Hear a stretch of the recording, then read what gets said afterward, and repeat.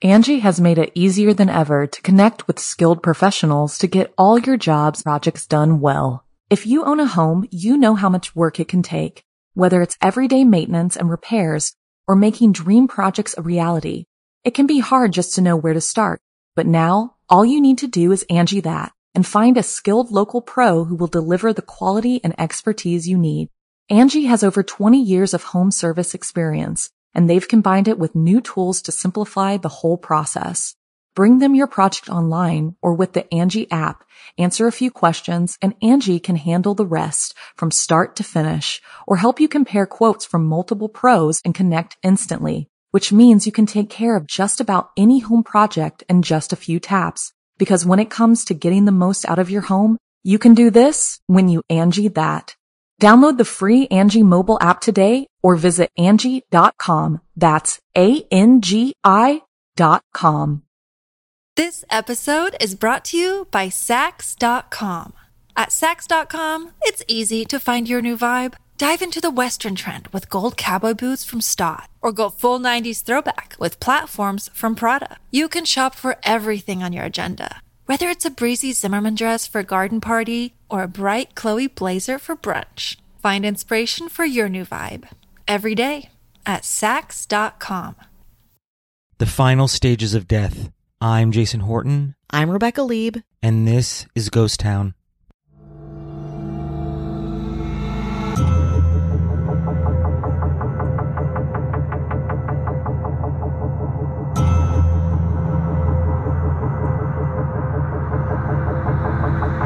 In August of 1886, Parisians read in the local newspaper, Le Journal Illustré, about Enfant de la Rue de Vertbois, a tragic tale of a 4-year-old girl with a single mysterious bruise on her hand.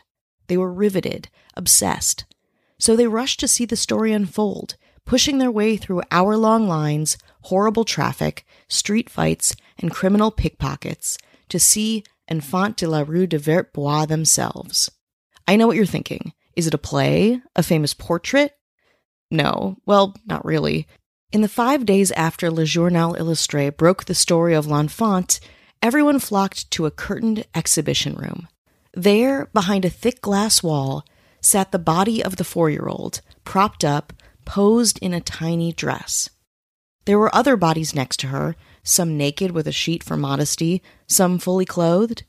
This display of actualized death was some of the darkest and most popular entertainment of the time. And we're talking about the mid-18th century, so pretty dark. Today, we'll be taking a trip to the famous Paris Morgue. And I'm not being hyperbolic when I say that the Paris Morgue, known as Paris's only free theater, would get wild, even dangerous, if one of the bodies was well known.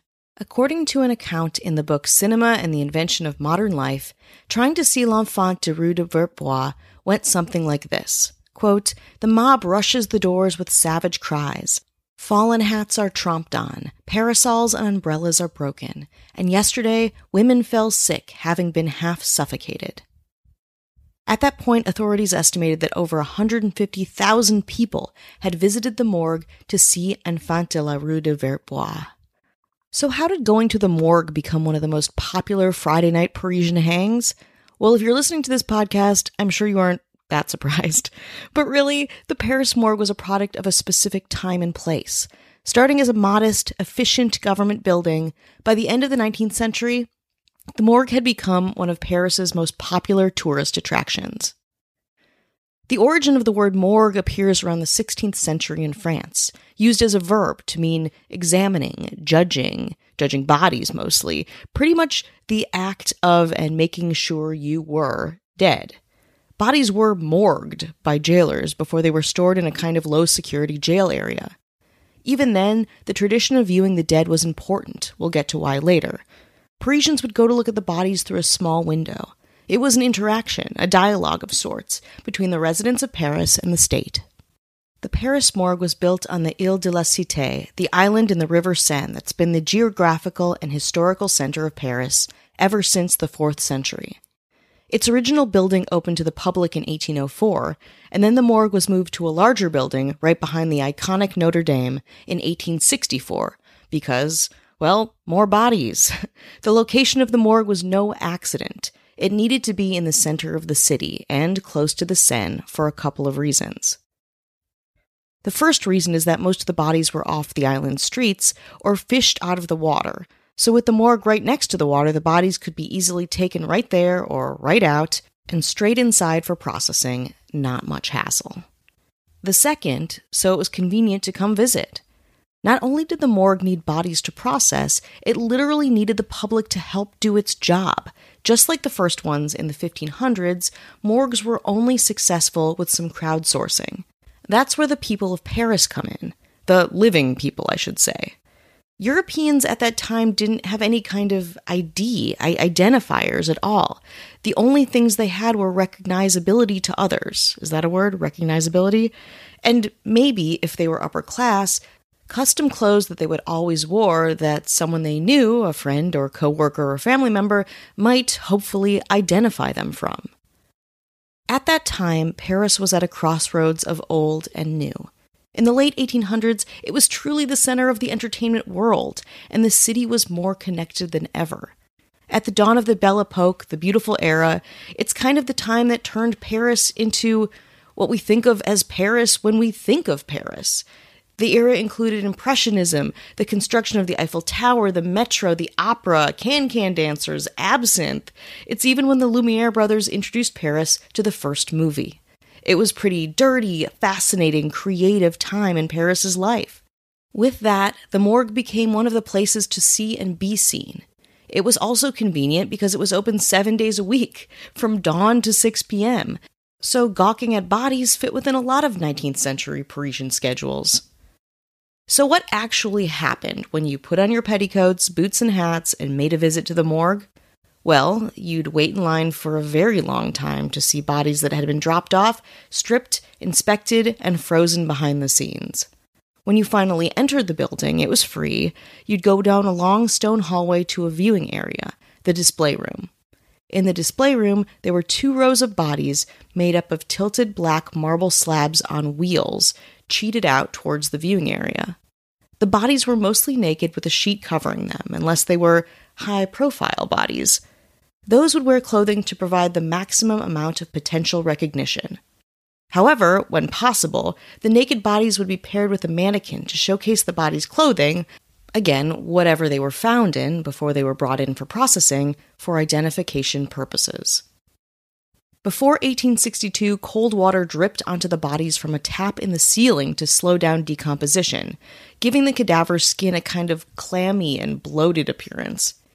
To add to the constant dripping, giant slabs of ice would sit on a shelf on the top of the viewing area, giving a kind of a rainy day zombie vibe to the whole experience. After 1882, a new technology, refrigeration, helped the bodies and the overall viewing experience, allowing up to 50 visitors to more comfortably observe the better preserved bodies. The bodies in the Paris morgue would stay there for about 3 days if they weren't identified, as by day 3, decomposition set in pretty hard. At that point, again, based on how high-profile or rich the cadaver seemed, a photograph or wax cast would be taken. As visitors left the morgue, there was one last disturbing opportunity for fun. Like a museum has a gift shop, the morgue had its own morgue emporium, morgorium? Never mind. Selling, you guessed it, the clothes and items worn by the dead. These clothes would come from the identified and unidentified bodies alike. You could buy a hat, a cigarette box, shoes, pretty much anything. All clothes were made custom in the 1800s, and they were not cheap. So going to the morgue to get yourself a new suit or a hat wasn't the worst idea in the world, and the prices were right if you were willing to wash the blood, brain matter, or whatever else was on the item off on your own time. Yes, they didn't even clean the items before putting them up for sale. All proceeds would go to the city of Paris, and likely that expensive refrigeration needed to keep all of those bodies as fresh as possible. The whole experience, to me, as someone who loves this stuff, obviously seems surreal, to say the least.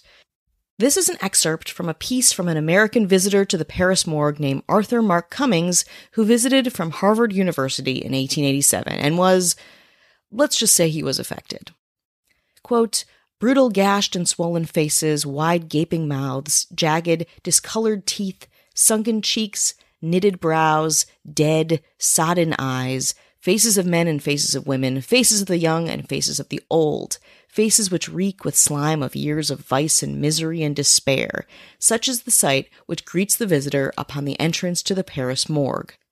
For immediately in front of the entrance hangs 2 large frames in which are displayed the photographs of the unclaimed dead, photographs taken from the drenched corpses as they lay upon the rude beds which the morgue assigns to its guests. And such another collection of portraits the world does not contain. Some of the corpses have been in the water a day, some a week, some nobody knew how long. Some were clothed, some were naked, some were lacked an arm or a leg or a head, some lacked everything except a single leg or arm, which came up in the net of some fisherman, with a few rags of cloth clinging to it. An eager throng is surging to and fro in front of a long, low window. Men are crowding and elbowing each other. Old hags are pointing towards the glass and croaking to one another. Pretty women are gazing with white faces of pity, but with none the less thirsty greediness, upon some fascinating spectacle. Little children are being held aloft in strong arms, that they too may see the dreadful thing. The objects of interest are 4 corpses, which are lying upon iron frameworks behind the glass, their heads propped high, their jaws agape, and their eyes staring in the grim majesty of death, as they gaze unflinchingly upon the guests who are thronging to this grisly reception. One is an old woman whose skull has been split by some tremendous blow, and yawns in ghastly redness. Another is a young girl, who is dressed in silk, and whose dark hair is still coiled neatly. A middle-aged man, short, thick-set, and resolute-looking, has dropped dead in the street. He wears a blue blouse, and his cap is still upon his head. His sleeves rolled up disclose 2 arms of unusual muscularity. This man died hard. Yes, and yet his death was infinitely easier than his life had been, for the soles of his shoes were worn quite through. What was his name? Whence came he, and whither was he going? What strong, strong impulse drove him to such a journey? Whom was he seeking, or from whom did he flee? No scrap of paper tells. Let's take a break. Angie has made it easier than ever to connect with skilled professionals to get all your jobs projects done well. If you own a home, you know how much work it can take, whether it's everyday maintenance and repairs or making dream projects a reality. It can be hard just to know where to start, but now all you need to do is Angie that and find a skilled local pro who will deliver the quality and expertise you need. Angie has over 20 years of home service experience, and they've combined it with new tools to simplify the whole process. Bring them your project online or with the Angie app, answer a few questions, and Angie can handle the rest from start to finish, or help you compare quotes from multiple pros and connect instantly, which means you can take care of just about any home project in just a few taps. Because when it comes to getting the most out of your home, you can do this when you Angie that. Download the free Angie mobile app today or visit Angie.com. That's ANGI.com. This episode is brought to you by Sax.com. At Sax.com, it's easy to find your new vibe. Dive into the Western trend with gold cowboy boots from Stott, or go full 90s throwback with platforms from Prada. You can shop for everything on your agenda, whether it's a breezy Zimmermann dress for a garden party or a bright Chloe blazer for brunch. Find inspiration for your new vibe every day at Sax.com. Hey, it's Kaylee Cuoco for Priceline. Ready to go to your happy place for a happy price? Well, why didn't you say so? Just download the Priceline app right now and save up to 60% on hotels. So whether it's Cousin Kevin's Kazoo Concert in Kansas City, go Kevin, or Becky's Bachelorette Bash in Bermuda, you never have to miss a trip ever again. So download the Priceline app today. Your savings are waiting. Go to your happy place for a happy price. Go to your happy price, Priceline. Hey there, campers. My name's Kimmy. And my name's Ryan. We've noticed you stumbled upon our mystical campfire, so that means there's a solid chance you have some questions. Like, why am I here? What's going on? And why are there cryptid and folklore creatures everywhere? And should I be worried about the Mothman dressed as a camp counselor swooping down to steal my s'mores? well, you've stumbled upon the Alluring Campgrounds. Alluring is a folklore podcast where every episode we dive into the history and lore of different creatures and cryptids you see wandering around these campgrounds. And during each episode, we discuss the sightings, encounters, poems, history, fun, facts, and pop culture focused on our campfire topic that week. We hope through shared experience we can learn and make light about all the unknown corners of the universe. So come take a seat around the campfire, make yourself at home, and listen to Alluring Today anywhere podcasts are heard. Or watch videos on YouTube, or even go to our website, alluring.com. That's ALOREING.com. Hi, hello. How are you doing? Hello. We're How checking are in. you? I'm fine. Thank you for asking. Yeah. Oh, thanks. It's new. Yeah. Huh? Have I gotten taller? I guess I have. Oh, you're sitting down. Yeah. I'll say yes. I'm going to say yes. Why not? Take life by the horns. Yeah. Say yes. Dive in. We're a beacon of positivity in the middle of glorious content. You're welcome. We hope you're well. We Mhm. want to say hello. I guess a what's up. Oh, shit. What? You think they deserve a was up? Yeah, absolutely. Okay. A kickback was up to anyone who's listening, Right. supporting the show, spreading the good word, All right. telling a friend, Yeah. telling an enemy. Yeah.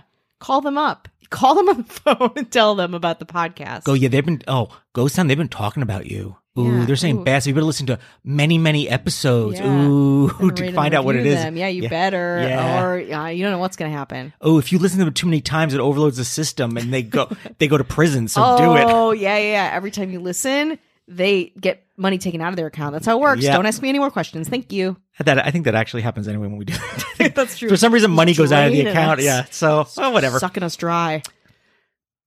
We rock the vote.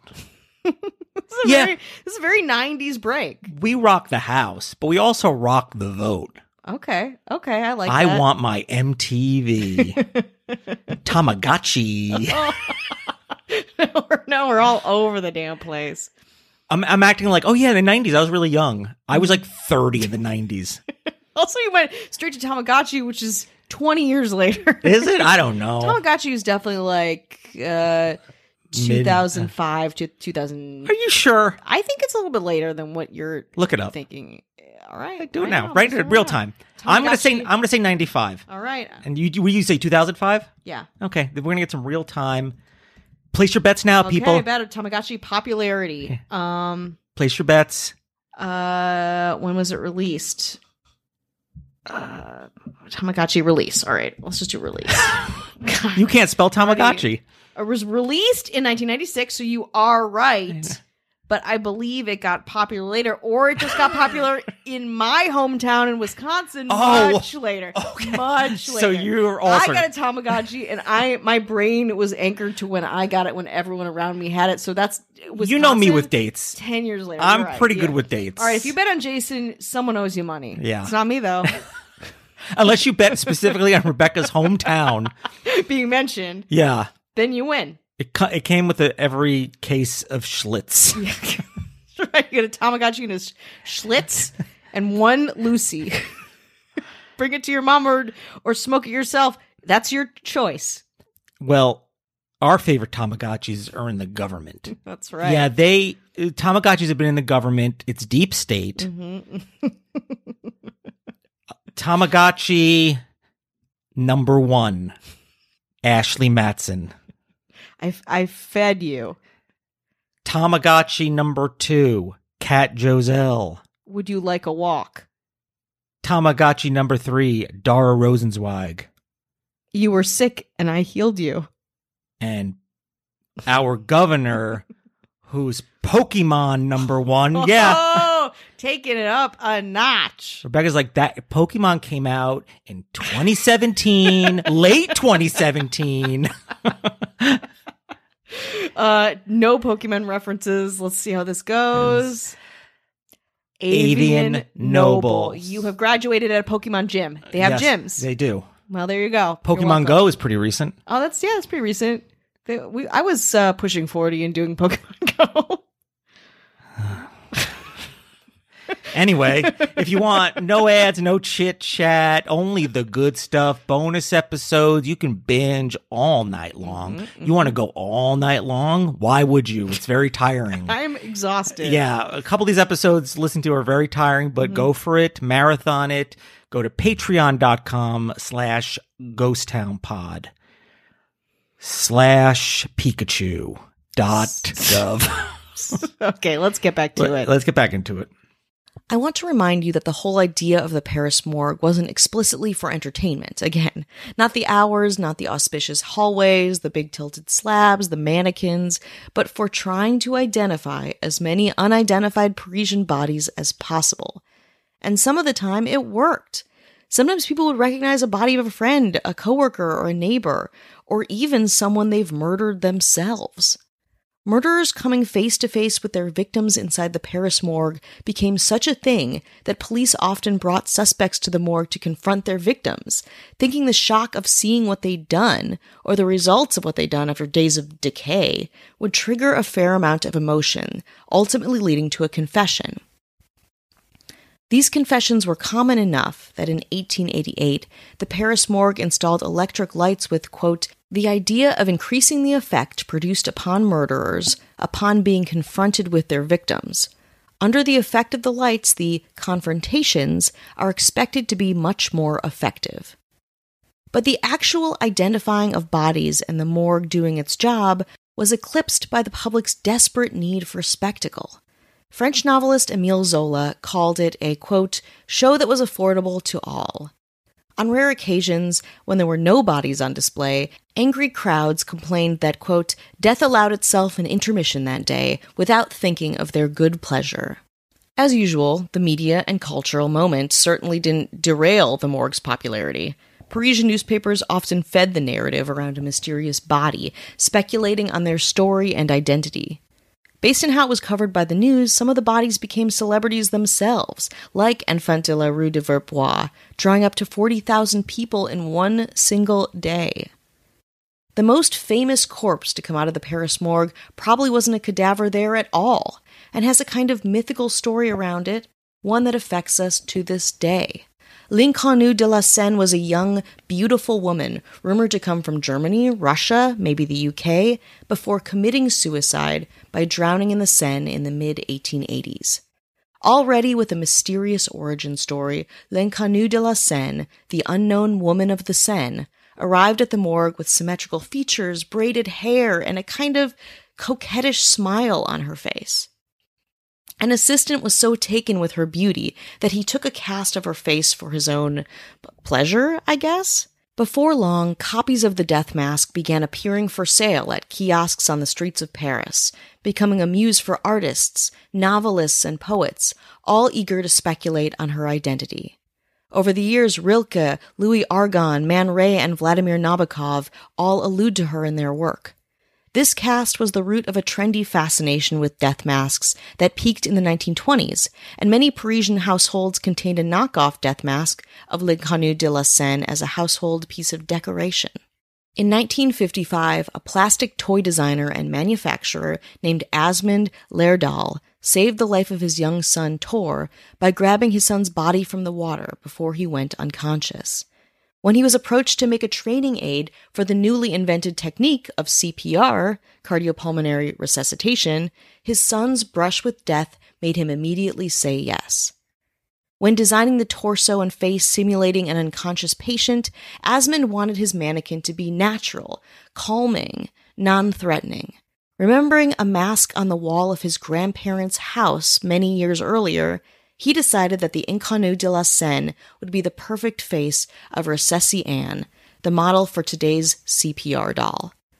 Now, while the story is very cool, most people refute the idea, believing that the original cast for the first CPR dummy was actually taken from a real live woman for a fee, and not a beautiful dead one for a story.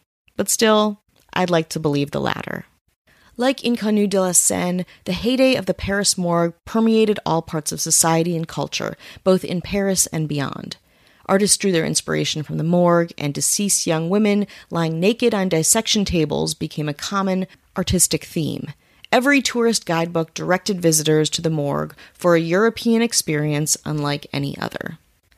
With the rise of a more puritanical point of view when it came to death and dying, the Paris morgue finally closed its doors to the public in 1907.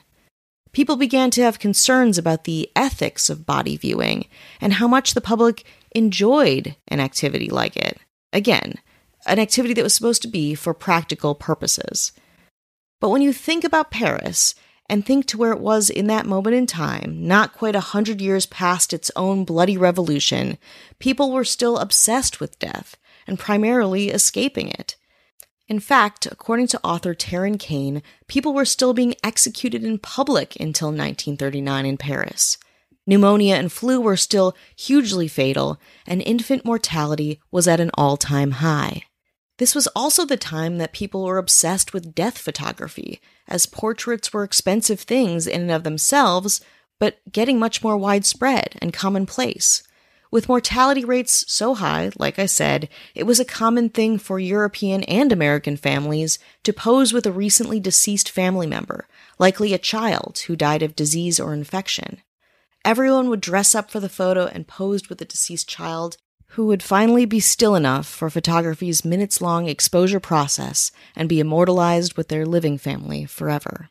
Now where the Paris morgue used to sit is a Holocaust memorial steeped in a tree-lined, quiet park.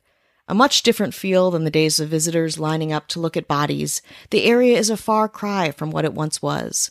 Of course, as a culture, as a society, we're still obsessed with death, and if any of this has disturbed you, don't forget that the Body Worlds exhibits, and exhibits like it, still pull in huge crowds. In fact, Body World said that in 2019 it opened in over 140 cities that same year and celebrated its 50 millionth visitor.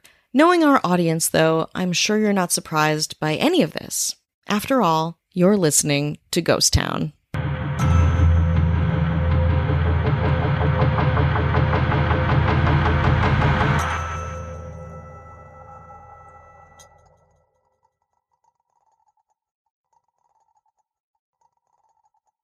Angie has made it easier than ever to connect with skilled professionals to get all your jobs projects done well. If you own a home, you know how much work it can take, whether it's everyday maintenance and repairs or making dream projects a reality.